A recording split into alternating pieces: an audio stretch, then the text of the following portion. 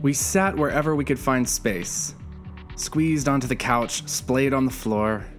The carpeted basement room was aglow in the yellowish light of several 60-watt bulbs behind thick lampshades, and we had brought with us the smells of grass and teenage sweat from our frisbee game on the lawn outside. It was a summer Sunday evening, and this was church youth group. There were no more than 10 of us. Asheville Gospel Chapel has always been a small congregation. In the sanctuary, there was a marquee-style attendance sign with interchangeable numbers and letters that said Sunday School Register at the top, and for most of my 20 years there, the numbers consistently read just over 100 or so. I would have been seated next to Caleb or Kristen or Jenny, the kids I had grown up with. Between us, we shared countless sleepovers, bonfires, summer camp stories, and viewings of The Sandlot. We were teenagers now, and although the chapel lacked the program-driven ministry teams that populate most evangelical churches with endless opportunities to connect with your peers in small groups and social gatherings, we did have Jack and Donna Innes.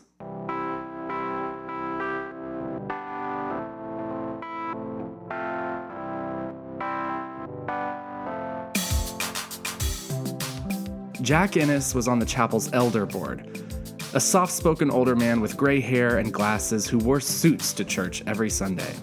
We called him Dr. Jack, and I wish I knew what the field of study behind that credential was, but it wasn't something I ever thought to ask as a kid.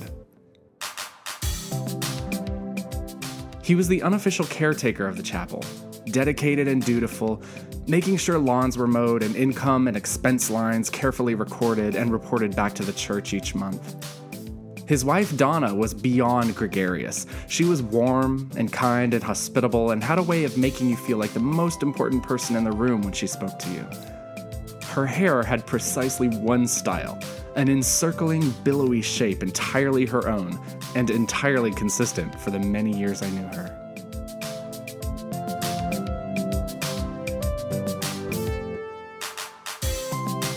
Jack and Donna stood in the gap for the chapel's youth, inviting us to their home after Sunday evening services because there was no other formal youth group where we could gather.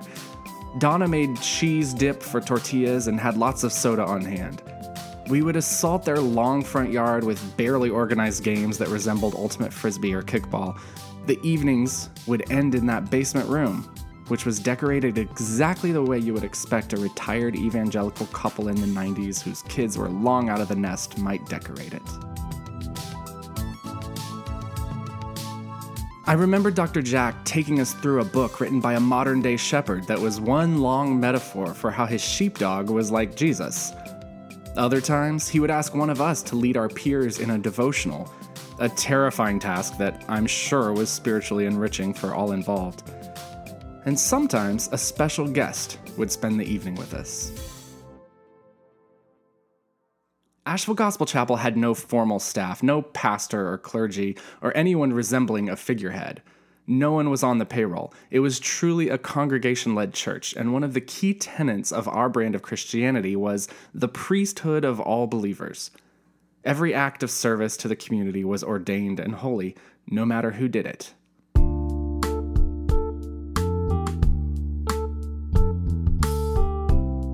Not having a pastor meant that we had to rely on a network of itinerant preachers who traveled our region speaking to the few scattered Plymouth Brethren congregations. We would see the same handful of preachers rotate through our pulpit every couple of months, and naturally we all had our favorites, but one man stood out among the rest, and on Sundays that he was scheduled to preach, the attendance register always showed just a little uptick. His name was, well, still is, actually, I may have just done a little light Facebook stalking, Jonathan Brower. He was the kind of man who was simultaneously imposing and inviting. What they would have called a man's man, mustachioed and deep-voiced, barrel-chested and tall. He made sports metaphors and often spoke of his work with kids and teenagers in sports camps and after-school programs. He was smart, warm, and exceptionally gifted at public speaking and sharing what we all presumed to be the Word of God. It seemed like a bit of a coup that night at youth group, with Jonathan Brower sitting among this handful of sweaty teenagers. Dr. Jack and Donna had coerced him into extending his stay in Asheville a couple more hours so that the undersized youth group might benefit from his years of study and experience as a professional preacher. He had thrown frisbee with us, eaten nachos with us, and now he was going to share a spiritual insight that would surely deepen our faith and draw us closer to God. Perhaps he was preached out, having delivered 2 sermons that day already, because instead of opening a Bible or spinning a tale, Jonathan Brower looked around the room and asked us what we wanted to talk about. This was kind of an exciting prospect, the chance to pick the brain of the best preacher we knew. At least it was for me. My friends, who moments before had been boisterous, were suddenly subdued and shy. The silence stretched out, and as it so often seems to happen, I began to feel personally responsible for the breakdown in communication. I wanted to make sure our youth group was well represented to this legendary man. As others fidgeted and became suddenly interested in the throw pillows they were holding, I started to formulate a question that Jonathan Brower could really sink his teeth into.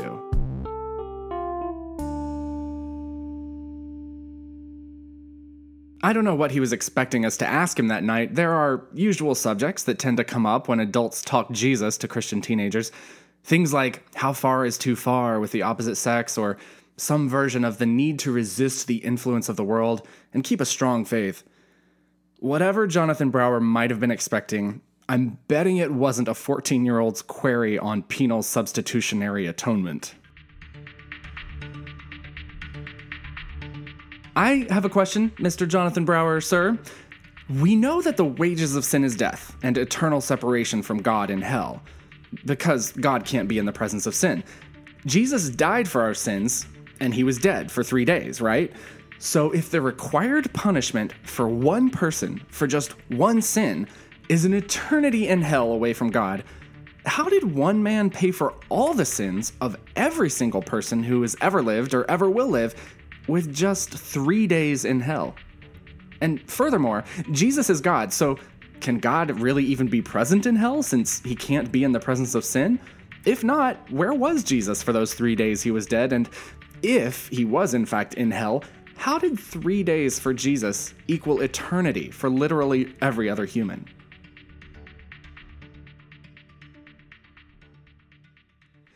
I'm not gonna lie, I definitely got off on the fact that I had clearly surprised Jonathan Brower. He took off his glasses and rubbed his palm down the side of his face and said, "Wow, I didn't expect the hardballs right out of the gate." One of those sports metaphors he was so good at.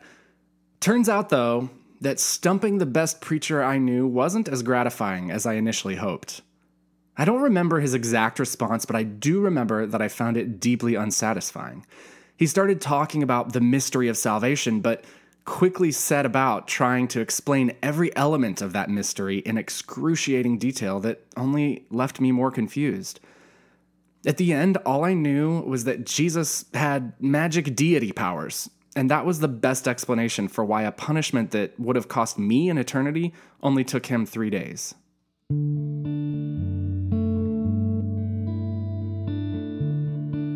The lesson I started to learn that day, that ended up taking me another 10 years or so to fully absorb, is that the people in my evangelical orbit were deeply entrenched in a faith that prized allegiance above reason, belief over intellect, and acceptance before doubt. Not knowing was not an option because God had already made evident everything our human minds needed to accept that Jesus was Lord, God in flesh, whose substitutionary death ransomed sinners from the power of damnation, and whose resurrection assured the ultimate, but still forthcoming, victory over an enemy named Satan. Until that victory, we believe, and abide by a restrictive moral code, and evangelize. It seemed a simple way to live, but then we had volumes in our church library written about salvation and how it worked. We devoted whole semesters at my Christian high school to the study of atonement. There were entire colleges and seminaries waiting for us to enroll so that we could further understand the mechanics of our salvation, a fundamental requirement for access to God, but So inexplicable that generations later, we find ourselves wading through endless, obscure marshes of doctrine and exposition just to be sure we got it right. To this day, I don't doubt Jonathan Brower's sincerity or his integrity. He modeled so many things that weren't in my world growing up. A man who was both strong and kind, both formidable and gentle. I very much wanted to follow in his footsteps as a teacher, sold out to the truth I proffered. It's just that, for me, I discovered I couldn't do it. I couldn't be beholden to a salvation system that I couldn't understand but required my full investment. I couldn't subscribe to a faith that prized my allegiance over my reason.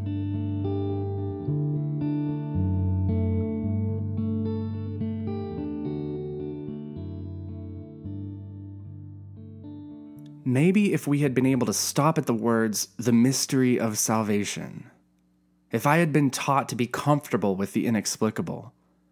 If I don't know was an acceptable response from our trusted preachers, maybe then I could have stuck it out. I know there are traditions that are better at this, but at the end of the day, evangelicals aren't very comfortable with mystery, are they? We needed to explain and analyze and document the whole of it, from the way we get saved to the number of people in the pews each Sunday. In so many ways, my spiritual engagement these days, these heathen conversations and deconstruction, they're simply about going easier on myself. Learning to give myself more space to roam, reminding myself to loosen my grip. Walking into mystery and just breathing. And accepting that all of us back then were duty-bound to a really inflexible, unforgiving system that was hard to challenge. Whatever traumas I need to work through, I can still remember with deep affection Dr. Jack and Donna, who didn't have to, but found a way to make a little more space available to us in their basement. And Jonathan Brower, who, after all, had been asked to explain the inexplicable by a boy who felt as much pressure to have the best question as he probably felt to have the best answer.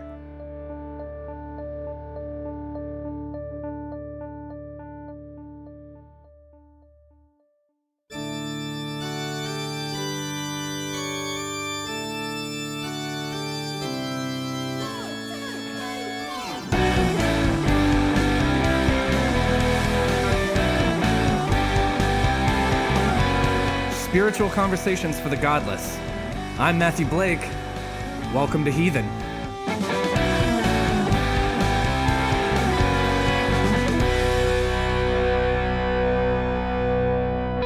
Okay. You ready? I think so. Hi, Heathens. It's another episode. I'm Matthew Blake, and I'm sitting here with the doctor. The doctor is in. My friend, Jeremy Fackenthal. Hi. Hi. How are you? I'm good. Dude, thank you for being here. I'm glad to be here. This is like, this is the latest. We're coming up on 9 p.m., so this is the latest I've ever done a Heathen episode.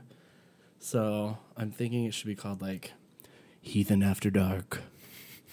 Not really. But we do have the wine, and we've kind of, like, talked a little bit about what we're going to do today. Yeah. But why don't we start with you saying hey to everybody and letting them know who you are. I like to have, the folks introduce themselves so that it's not, me, like, telling the little sliver of your life that I know. You get to be who you want to be on this thing, so. Okay. Who are you, Jeremy Fackenthal? I am Jeremy Fackenthal. I grew up in the Midwest in Indiana. I went to seminary out there.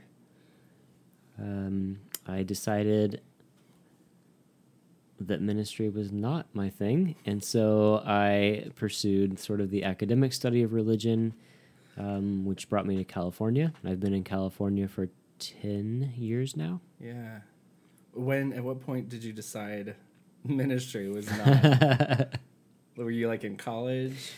No, I was in seminary. It was. Oh, you were in seminary at that point. It was You were about already doing it. midway through my first year of field education work. What was it? What tipped you off? I just thought it was boring. Awesome. Yeah. Yeah. All right. What kind of ministry were you going into? Originally, I had thought about youth ministry. I think pretty quickly I'd determined that probably wasn't the right fit for me. Yeah. So I was just sort of thinking about, solo pastor of a small church, something like that. It had to be small. I just sort of assumed that's where I would begin in the American Baptists, which was is the group that I sort of glom onto. Most churches are pretty small. Yeah, that's true. Especially in Indiana. So you and I have we've hung out for a while now. How long have we been friends? I mean, I guess it would have been 2010. Wow, how about that? Yeah, yeah. Because that's when I started dating the person who introduced me to you. Yeah. I think we met around this time of year. I think it was that the year first time you just finished your PhD. Yeah. So speaking of the PhD, so you decided not ministry. I'm going to go into just academia, like theology of. Yeah. And that took you to California? Right, it did. Yeah. So I moved to Claremont, California, outside of LA, and did a PhD in philosophy of religion and theology at Claremont Graduate University. Yeah, and I asked you about that earlier tonight at dinner. I was like, that's everything. The philosophy of religion and theology, that's all the things. But you you focused on Western religions, and let's talk about your dissertation, because it sounded really, really interesting, and I made you stop talking about it because I was like, save it for the podcast. I want to be surprised. I want to be surprised. My dissertation was on post-Holocaust philosophy and theology, and I wrote that by looking at the problem of coming to terms with the past, and looking specifically at how Germans sort of dealt with that issue and even coined that phrase after the Holocaust. So how Germany... Can you say that again? The problem of coming to terms with the past. Coming to terms with the past. And this was a German expression. Yeah, in fact, there was one long word for it, like true to they do. German. Yeah. Vergangenheitsbewältigung. Say it again. Vergangenheitsbewältigung. Oh, I love it so much. Yeah. The longest German word I've known so far is just Schadenfreude. So this, I want to learn this one. Say it again. Vergangenheits, which means the past. Vergangenheits. Then Bewältigung. Bewältigung. Yeah. Vergangenheitsbewältigung. Yeah. Did I get it kind of? That's right. That's pretty good. Right, sweet. Yeah. You didn't know you were going to get a German lesson on heathen today, but there you go. Okay, so the problem of coming to terms with the past. Yeah. And you're looking at post-Holocaust theology. Like a Jewish theology? Judaism? Or? Yeah, so I looked at Jewish theology. Ultimately, I developed a Christian theology of remembrance. So using Jewish sources and then also Christian sources after the Holocaust, and then some philosophical critiques to say that ultimately it should be a sort of a theological norm to remember the past and remember even those most harmful aspects of the past. Because remembering those rather than sort of sweeping them under the rug is the only way that we'll be able to prevent those things from creeping back in or popping up again.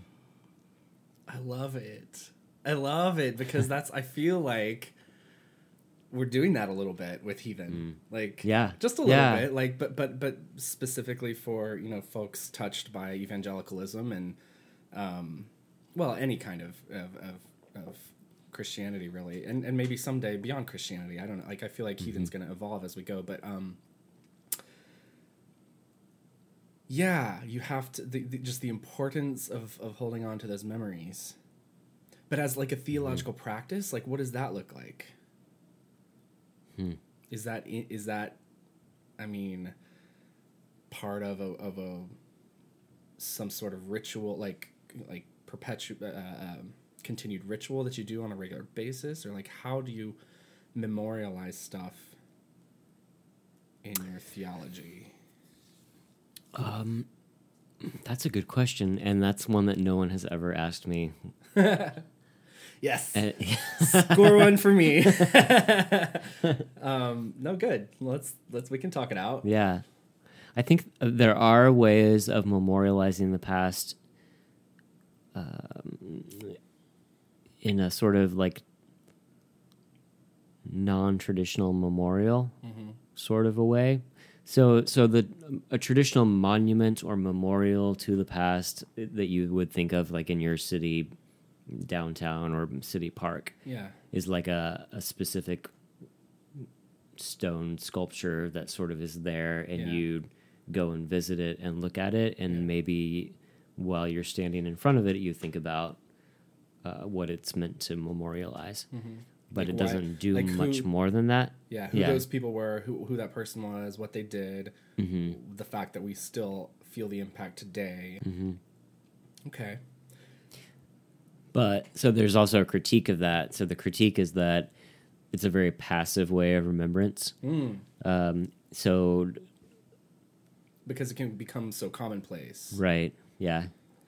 So there have been artists who have actually contributed or constructed memorials for the Holocaust in particular that are like a more active form of memory that either are triggered by you walking through a certain place, and so something happens when you're there, or it requires you to actually contribute something to the memorial itself.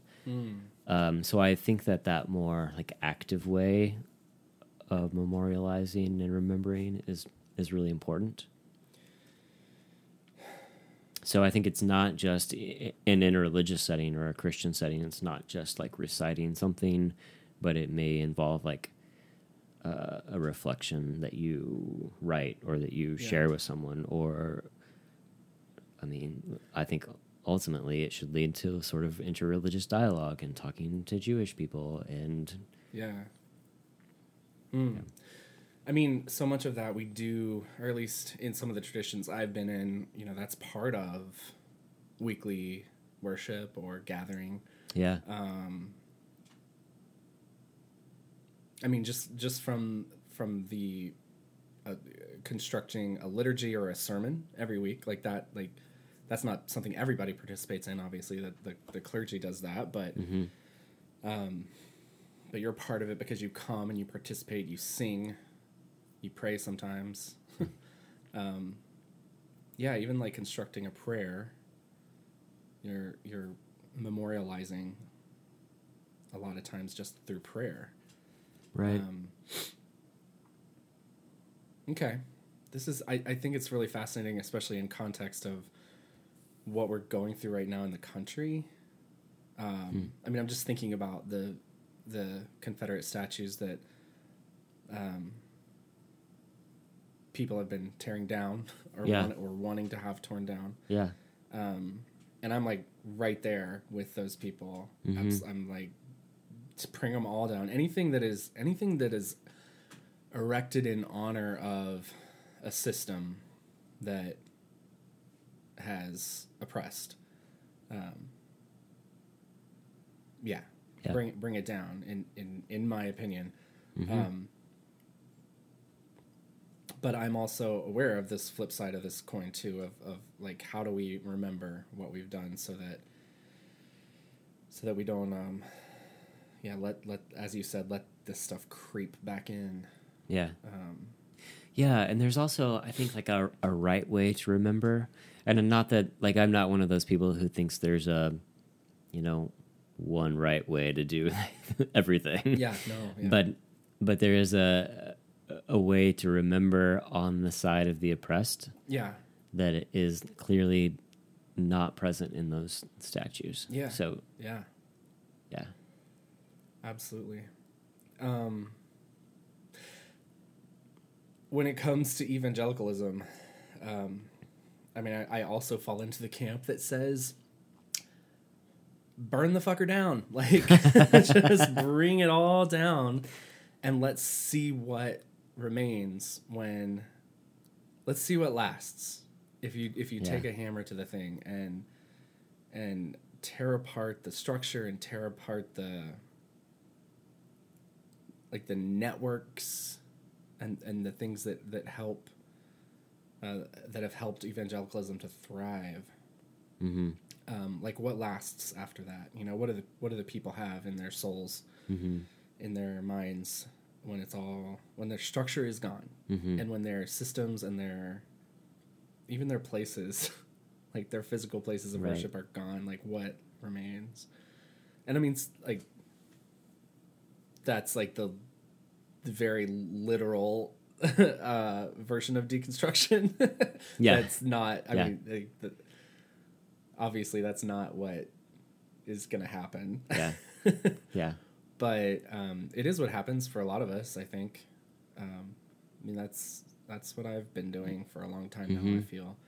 And certainly more in recent days with much more like focus and intensity and like haste to bring me deconstruction. Yeah. You know, we are so binary, right? That's just the human way of being. This and that, yes and no, black and white.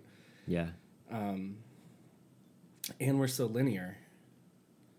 So because we're just here for a minute, it's just the easiest path to fall into the systems of one or the other, and to just focus on what is now. Yeah. And not to have any kind of memory. Yeah. You just want to make sense of things in the easiest way possible. Yeah. And so someone who's offering very black and white solutions seems really attractive. Yeah. Yeah. Why does that become not enough for some of us, you know? Like, why are we sitting here across from the table, like, you know, looking at it and saying, well, you know, the binary way of thinking didn't work. I just more than ever, I'm just like, I want it to go away. I want the system to go away so that we can see what we still have when it's all gone.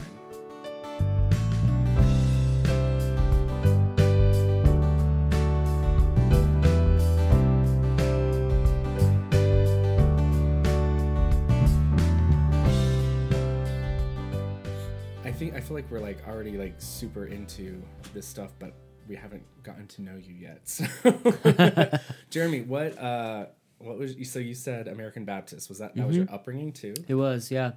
Tell me about American Baptists. Okay, we are a group that kind of like runs the gamut on from very progressive to very conservative.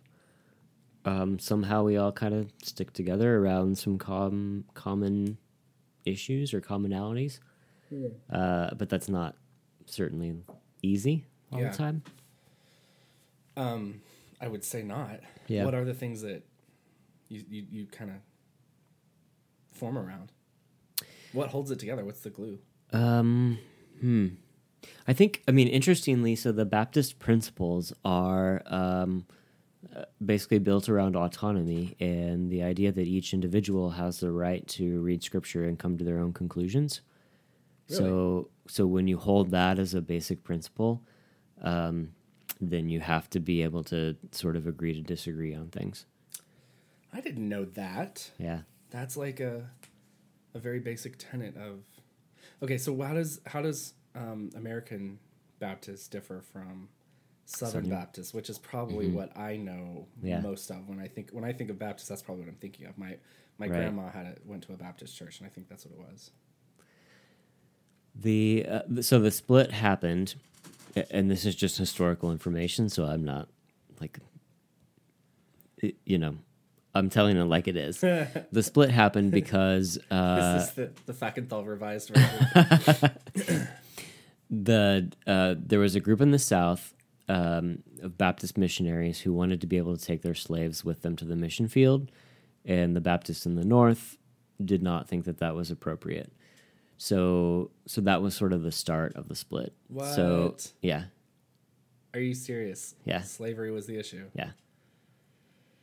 Okay, they wanted to take their slaves into the mission field with them to serve them as they're serving God. Right. Okay.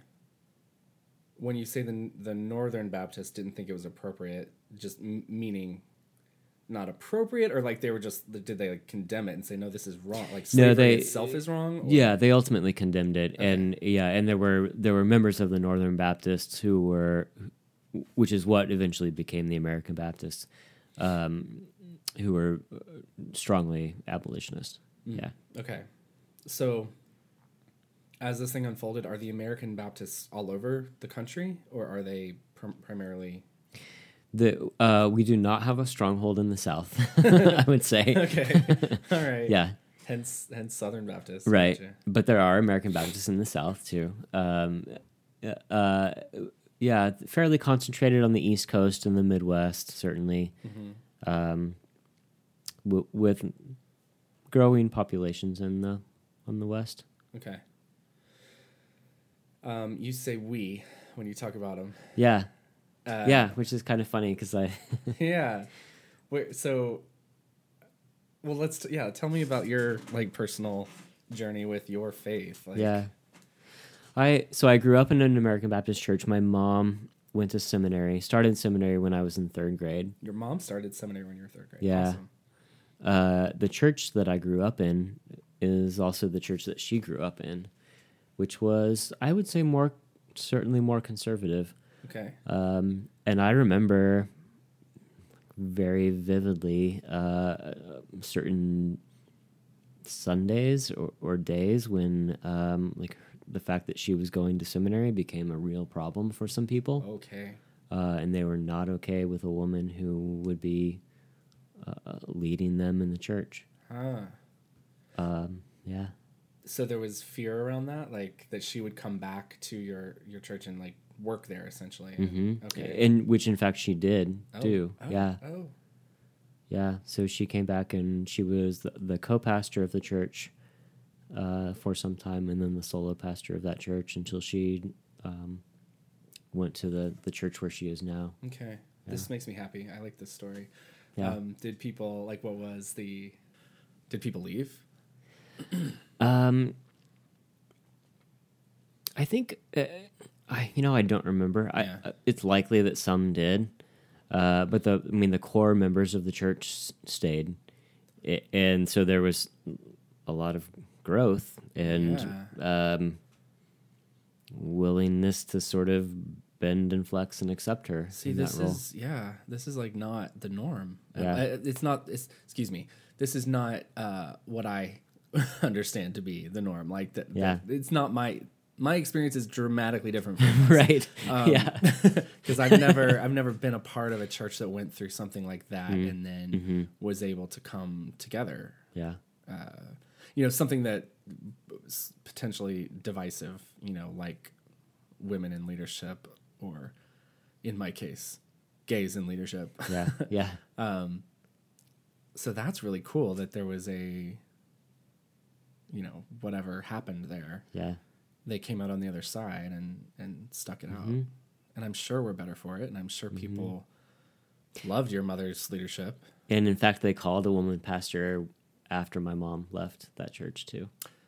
Oh, meaning that like that's who they hired? Yeah. Okay. Yeah.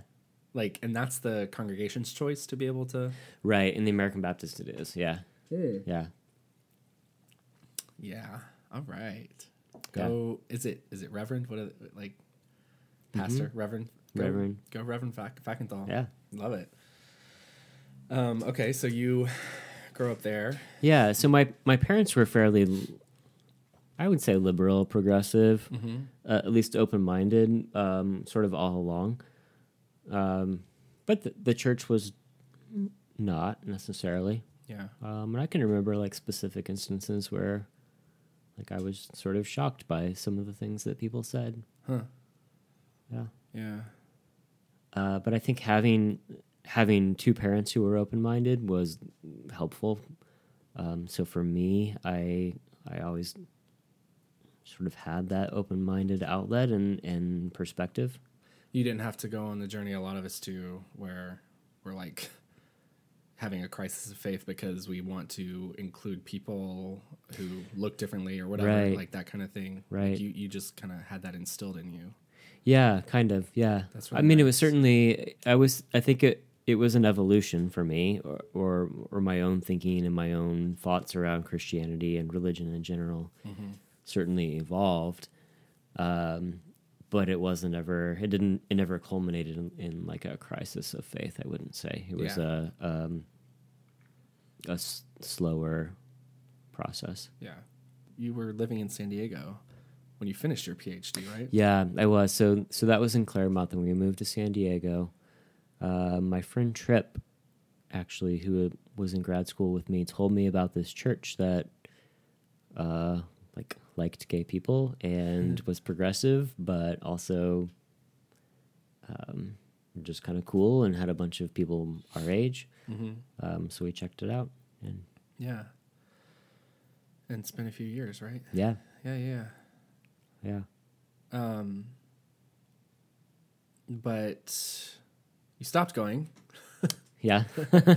And we don't have to get into like all the details of why, because I know it gets a little personal and I don't know, still relationships there. So, but I don't think it was just what went down. I don't know. Hopefully I'm not putting words in your mouth, but I don't think it was just what went down in that particular group of people at that particular church. Right. Like there's more, right? Yeah. For why when you stopped going there, you didn't go elsewhere. Yeah. This is where we get into the heathen part. Right. And I think one of those things is fairly personal for me, and then one of those things is fairly is something that my wife and I share. Mm-hmm. So the personal part is that I because I have gone through the academic study of religion, and because that's sort of the primary way that I've connected to Christianity in the last 10, 12 years, that's a really important piece for me. And so emotional experiences that are evoked in worship are not the primary way that I connect. So I really need some kind of like stimulating way to be involved in church, whatever church means. And by stimulating, you mean intellectually stimulating. Yeah. Oh, man. I want to think about things and I want to talk about those things with other people. Nice. So, like, sitting for an hour and a half is not the primary way that I want to connect. Right on. Yeah. We're super different in that regard, right? Like, because I'm all about the emotional connection. And that, you know, like, I can be triggered by so many things. Like, which is also weird because, like, on the Myers-Briggs, I'm definitely a feeling person rather than a thinking person. Yeah. But at the same time, I have to have that intellectual stimulation. Yeah, I mean, the older I've gotten, obviously, the more I've needed. I'm not even remotely an academic or anything like that, but I do need, like, just rational. I need logic to play a big part of why I do what I do in the world. Yeah. And science and just good methodology and just solid understanding behind how things work. Like, all that's very important to me. But at the same time, I would say the one thing, and I think I have said this before on this podcast, but the one thing I need to stay connected is, like, the emotional, like, spiritual component that I can't explain or whatever. That's not even what I need to stay connected. That's just like why I'm still connected, because it's still there for me. Like, interesting. Yeah. And it's almost exclusively in music usually. Like, yeah. Because music is a spiritual act for me. And music with other people is like a heightened spiritual act, because it you bring in the like the human connection and just like focused minds and bodies and hearts like doing the same thing together, and I think there's something really, really cool about that. Yeah. So that's why church is just like a place where that happens regularly, so it's super easy. I mean, like, you can get the same thing at a concert, depending on the concert and the artist and what the artist is about. And a lot of times I do, but well, we were talking earlier about like what's easy, and honestly, like going to church, it's easy to get that by going to church every week for me. So that's like one of the reasons I go. Yeah. But so that's different. We're different. I knew we were. That's good. Yeah, that is good. So you haven't presumably like found that intellectual stimulation. I almost said stimulation. Not that far into my glass of wine yet. In a church setting. So that would be one thing that could potentially like make it valuable to you. Yeah, definitely. Okay. Yeah. And then you said there was another thing that you and your wife share. Yeah, we're really looking for. I mean, I guess like all millennials in some sense, and we're sort of on the older end of that spectrum. Your wife, though, Megan, and I both claim the xenial word. Right. Which I really like the idea of the xenial, the micro generation that kind of like grew up the way our parents grew up in a lot of ways, you know, without technology. Yeah, I didn't have a cell phone until grad school. I didn't have one until after college for sure. Yeah. And I mean, computers were like, the extent of that was just like a typing class on whatever, WordPerfect or whatever. Like, yeah, right. And using AOL. Like, yeah, we had AOL in high school. Like chat rooms and stuff. But that was high school. Like, I mean, middle school even. Like, I don't remember interacting with computers very much at all. So maybe Oregon Trail. Like, that would be it. Yeah. So anyway, I'm like totally like, what were we saying? So we're sorry, my millennial soapbox. So the other thing that we're really looking for is action and ways to connect that make a difference in the community. Okay. Yeah. So I'm more interested in doing stuff than passively sitting in church. Yeah. What is it? What would you do? Like if you had just no restrictions on, and like, I guess if you were to go to a church, what would your ideal church be? Like, what would they be doing? I'd love a community, a group of people that got together to like read and discuss something on a weekly basis. Yeah. That shared life together in a sense. So shared meals once a week at least. Community is still very, very important to me. Yeah. But then also a group that got together to engage in projects or activism in some way. Yeah, you don't need a church for those things. Like join a book club. Right. Yeah. Or start a book club, better yet. Yeah. I'll be part of your book club. Unless, you know, like we're reading. Well, I see Tillich. I would read Tillich. I'm looking. Your bookshelf is literally behind you right now, and I'm looking at all these like high academia. It is books. That's the theology bookshelf too. Yeah. Oh, is it? Okay, good. The philosophy is over there. Oh yeah, that would be more fun. Yeah. Oh yeah, there we go. Marx. Yep. Anyway, so yeah, join a book club. You know, cultivate community around meals. Like that's just what we do. Like that's what people our age do. Right. We go out to eat with each other. Yeah. And stuff like that. And then service projects. Like you don't need a church to do that either. Right. And activism. I mean, there's like a whole new wave, like awesome, beautiful stuff that's happening right now in the world in terms of activism, and people are just getting more involved than ever before. Yeah. So yeah, I mean, I'm just like saying that or noticing that everything you're saying you want. Yeah, I think you're bringing up a really good point and an interesting question. Like, so then what is it about religion or Christianity in particular that still holds appeal? Yeah, so does it? And it does for me, because I find the message of Jesus to be rather compelling and rather revolutionary. Interesting. Okay. Yeah. Yeah, you can't get that in a lot of places. Right. Although, I mean, there are, like, I think there are a lot of people doing what we're doing right now, you know, like ex-evangelical, whatever, post-church, I don't know, whatever you want to call it, who are, like, gathering in bars and around glasses of wine and having conversations. Yeah. And there are even, like, secular groups that get the message of Jesus probably way better than we do. Oh, for sure. Yeah.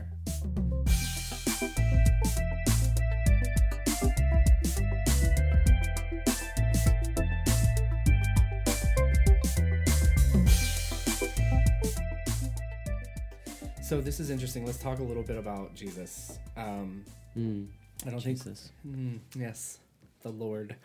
I don't think we've talked directly about Jesus a lot on this thing yet.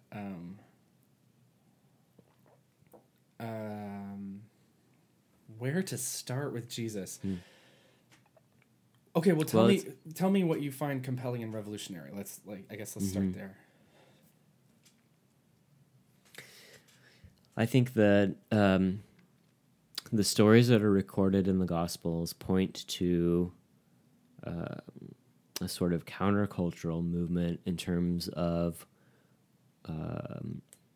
certainly economics, but also just sort of like the political social structure. So giving favor to those who are the least of these, rather than giving favor to the Roman emperor.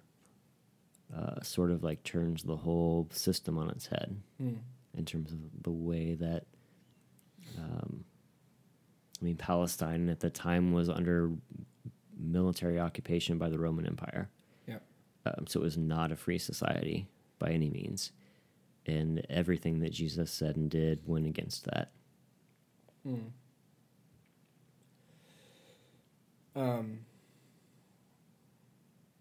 Yeah. I'm coming off a period of my life where I just really didn't want anything to do with any of it. I didn't want to talk Jesus. I didn't want to talk Bible. Because I just needed that time. Because I had my whole life and I needed to not for a period. I don't have to justify that, right? Right. But I think I am like coming to a point where like the conversation of Jesus is a little bit interesting again, a little bit maybe. But for some of those reasons you just said, there are people who do like care about the story of Jesus, who talk about that person, and it's compelling to me. Like, I guess that's like, I'm not right. compelled at all to pick up my Bible right now. In fact, I am in a little book group that meets every week. And so far we've read like, we've read a lot of different stuff. Like Brene Brown and Liz Gilbert, that really cool, like life tools stuff. And then like Ta-Nehisi Coates, like looking at cool issues of race in America and things like that. So we've read a lot of stuff, but nothing that's been like really super explicitly Christian. Well, maybe a couple. We've read some Richard Rohr and but anyway, so like just this month we kind of finished a book right before December ended. So like the guy who kind of like organizes our group suggested, hey, let's read for each week in December, let's read one of the accounts of Jesus's birth from the Bible and come and talk about it, and like come and like bring 2 observations about it. And I was like, nope. I'm good. I'm taking December off. That was my initial, like, that was my gut reaction. I was just like, which is valid and fine. Like, if you've had really harmful, painful experiences with people hitting you over the head, or other places of your body with scripture, show me on the doll where they hit you with the Bible. Oh my God. Yeah. Well, thank you. You're right. Yeah. I think it's valid too. I also, paused after a little bit of reflection and thought, well, would it be so bad? Would it be so bad to read these stories again right now? And so I had actually decided to go, and then I overslept. So I missed the first week. So maybe this week I'll make it. I don't know. When it comes to Jesus, I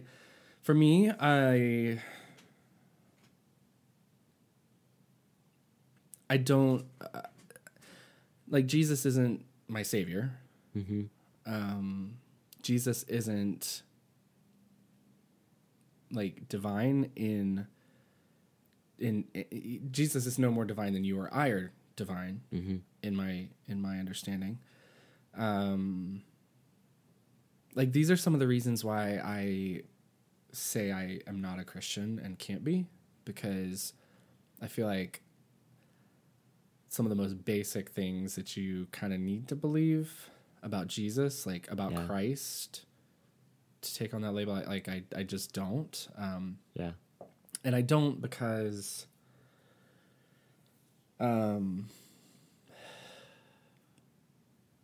because I don't need to. Mm-hmm. At this point in my life, I don't need to. And honestly, I don't know that I ever needed to. It's just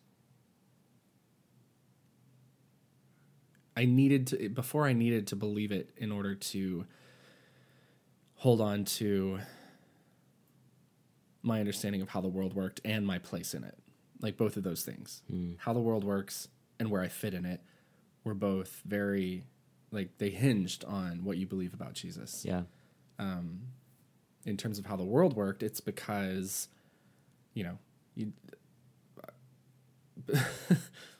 because this world is it's a waiting room, right? Like that was the understanding I was raised with. We're constantly preparing for the next life. And what you believe about Jesus is critical. Mm-hmm. So it mattered that I have a really good understanding of, or that I have beliefs about Jesus for that reason. And then, like, just finding my place in it just had to do with, I didn't know what else existed in the world. I didn't know there were communities even within Christianity that, like, where people thrived and didn't believe all the same things that we did. I just thought, I was always told that those people were also in jeopardy, right? Like, if you don't believe exactly these specific things, you're out. Yeah. So, like, Catholics, sorry, you guys are, they like, it was explicitly said to me growing up, like, Catholics aren't real Christians. Right. So, I mean, I wasn't about to risk, like, falling from grace when everything was so good for me growing up. And I say so good, it wasn't so good. I just thought it could be worse.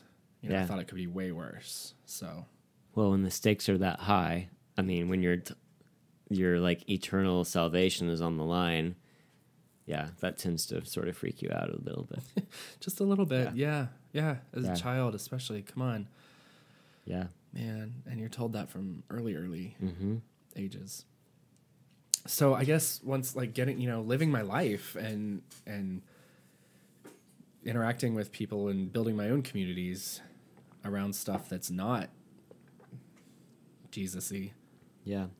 And then and coming to places where I find more life, like more life, more living to do. Mm-hmm. Then because I wasn't even, like, permitted to do a lot of living, right? Like, there's so much you can't do when you're attached to Jesus. So when you kind of get out from under that thumb and find a world where, like, I'm not like maybe my mortal soul is in jeopardy, but my life right now is not. Like, it's better. Yeah. You know, my life right now is so much better.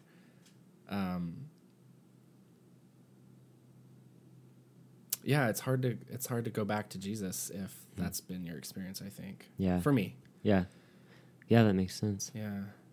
I think so. Yeah, when you mentioned the sort of not of this world version of Jesus. Yeah. Oh, by the way, I hate those little stickers on the back of cars because that is basically the furthest thing from my understanding of the Gospels as possible. Yeah. But I would honestly say that I think I think reading Marx, as in Marx, saved Jesus for me, or saved my understanding of Jesus, because I think that it reoriented me toward an understanding of the Gospels that focuses on the here and now and on the material conditions of reality, and that we are called to change those. Yeah. And to live and be in favor of the oppressed. So do you see a Jesus who is like preoccupied with that stuff? Yeah. Like, that's the Jesus you read? Yeah.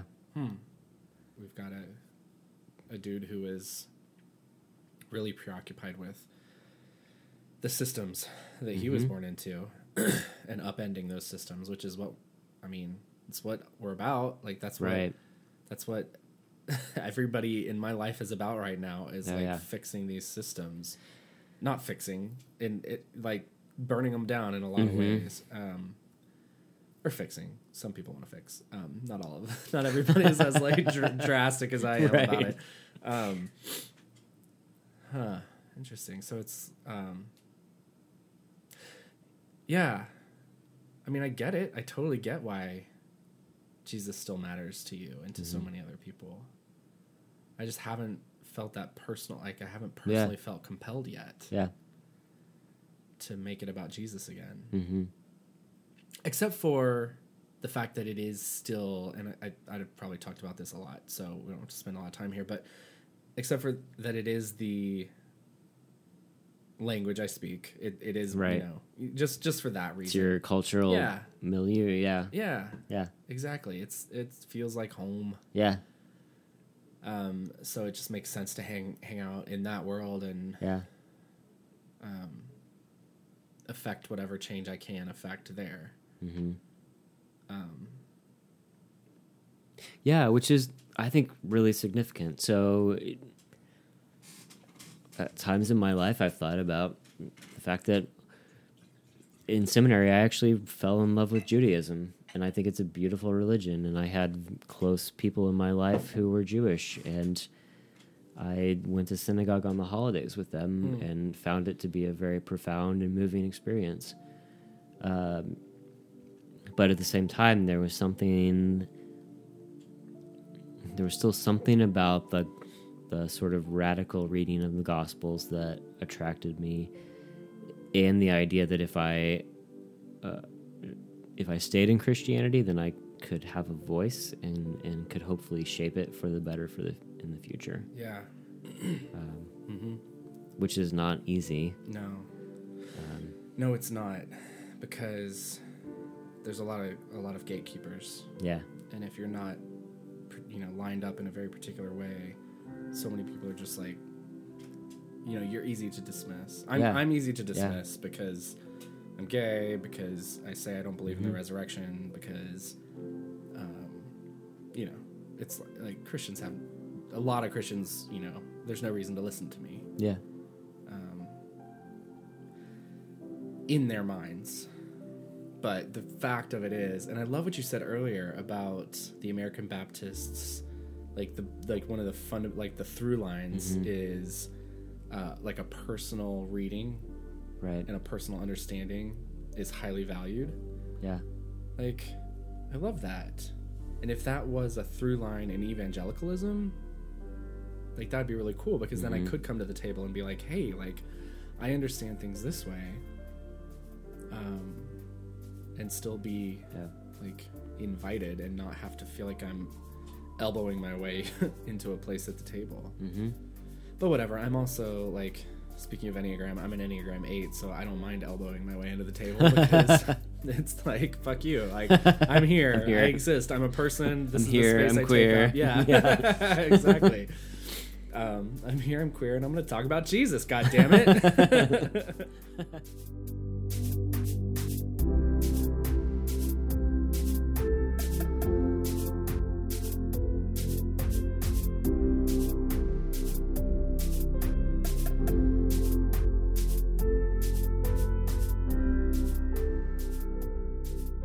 So where are you at? What's like? What do you call yourself? What do you? Man. What do you believe? Like, if you could put words to your structure, your belief structure right now, like, what is that?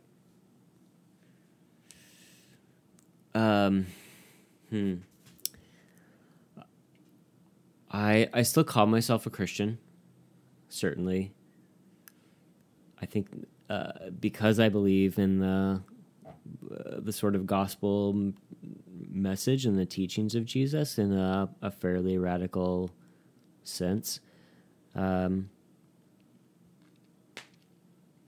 align myself pretty far to the left in terms of the way I understand politics and economics. Yeah. And that is a part of my Christianity, or the way that I live out my Christianity. Okay. That's really cool. I like that. I like that phrasing. No, that's really cool. That's how you live out your Christianity. Like, that's a part of it. Yeah. How you view the world systemically, economically. Very leftist. Like, that is like, you express that through your faith. Yeah. Okay, cool. Keep going. Sorry, I didn't mean to interrupt. I mean, I did mean to interrupt. I always mean to interrupt. So in grad school, I also sort of fell in love with and have continued to be a part of this thing called process thought or process theology, which is someday you're reading my face right now, and I'm like, right? Yeah, I'm not. I don't know what that is. So please keep going. Yeah. I'm not going to interrupt you here. Someday, my friend Tripp and I are supposed to write a layperson's introduction in a fairly entertaining way. So I hope to do that. Will this be like your hiking stories? Oh, my erotica.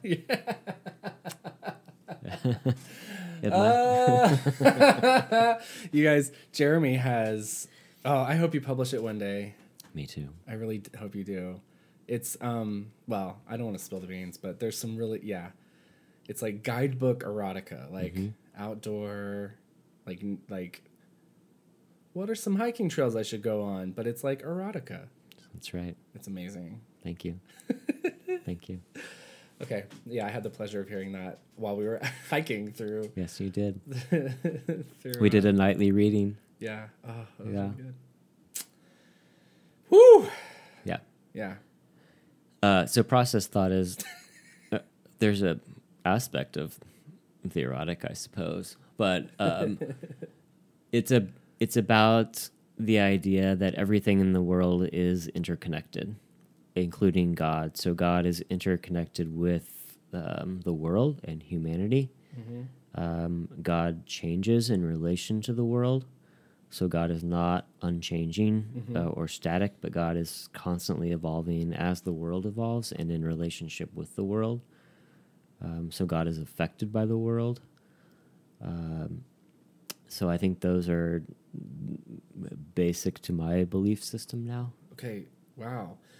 God affects the world, and God is affected by the world. Yeah. So like, is it like a God is in all of us kind of thing? Like, what's the?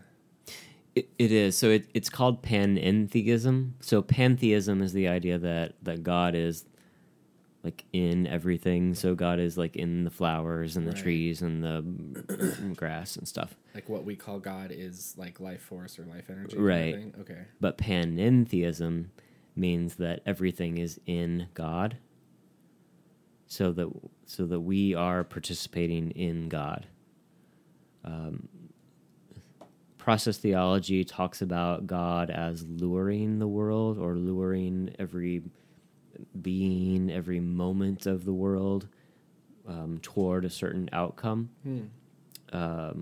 we obviously, well, it's obvious to me. It's not obvious to everyone. Yeah. We have the freedom to choose to follow that lure or to not. Huh. So human freedom and freedom on a more like basic level. So a freedom for every moment that comes to exist in the world is very fundamental to process thought. So it's not sort of, there's no predestination for sure. Right. Yeah, but God lures us toward a certain way of being in the world, and we have the choice to respond to that. Okay. There's also the idea that everything is sort of remembered or taken into God's being, and so God is changed by the way that we act or the way that we choose to become. Because when we participate in, like when we respond to the lure, mm-hmm. the like being compelled. Yeah. Our very, like us, our personality or our unique, like identity comes into that and changes what it is. Yeah. Yeah. I like this. I think I can track with some of this. Good. I like it because it gives me some like power. It does. Yeah. Yeah. Yeah. Okay, mm-hmm. Cool. So, yeah, still a Christian and still, and this process theology is a big part of what you believe. Yeah. Interesting. Yeah. And because of that, I'm sort of like working out my relationship with church and with things. the rest of Christendom. Yeah. Yeah. Yeah. Where do you have any sense of where you see that going? I mean, you work your work is still, really connected. Fairly, yeah, to the church, right? You're not a youth minister, youth pastor. No, I'm not. But yeah, you're still very connected with what you do. Mm-hmm. What do you see like down the road for yourself? I don't know. I would like to think that I'll be a part of some community that does the things that I'm kind of seeking. So it's something that stimulates me intellectually and gives a place to sort of have conversations with people about things that are important to us. And a group with which I can be active and do work that creates a better future. Do you like how I was just like, you don't need a church.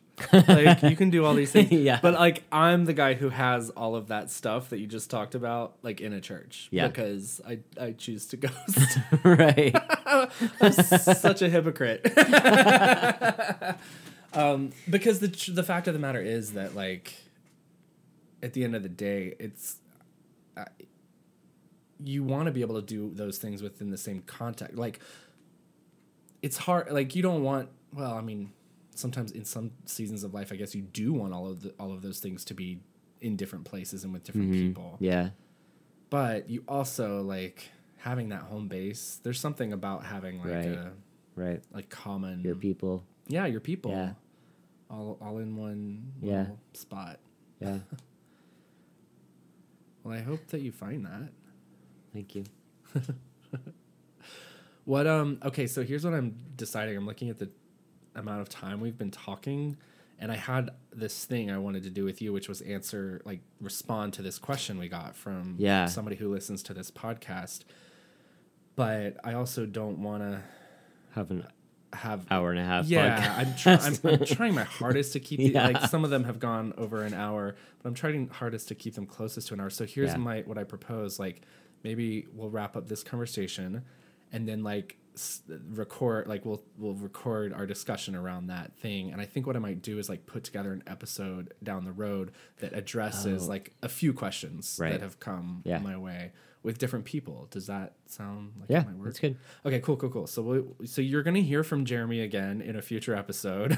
And we're going to respond to a question that came my way about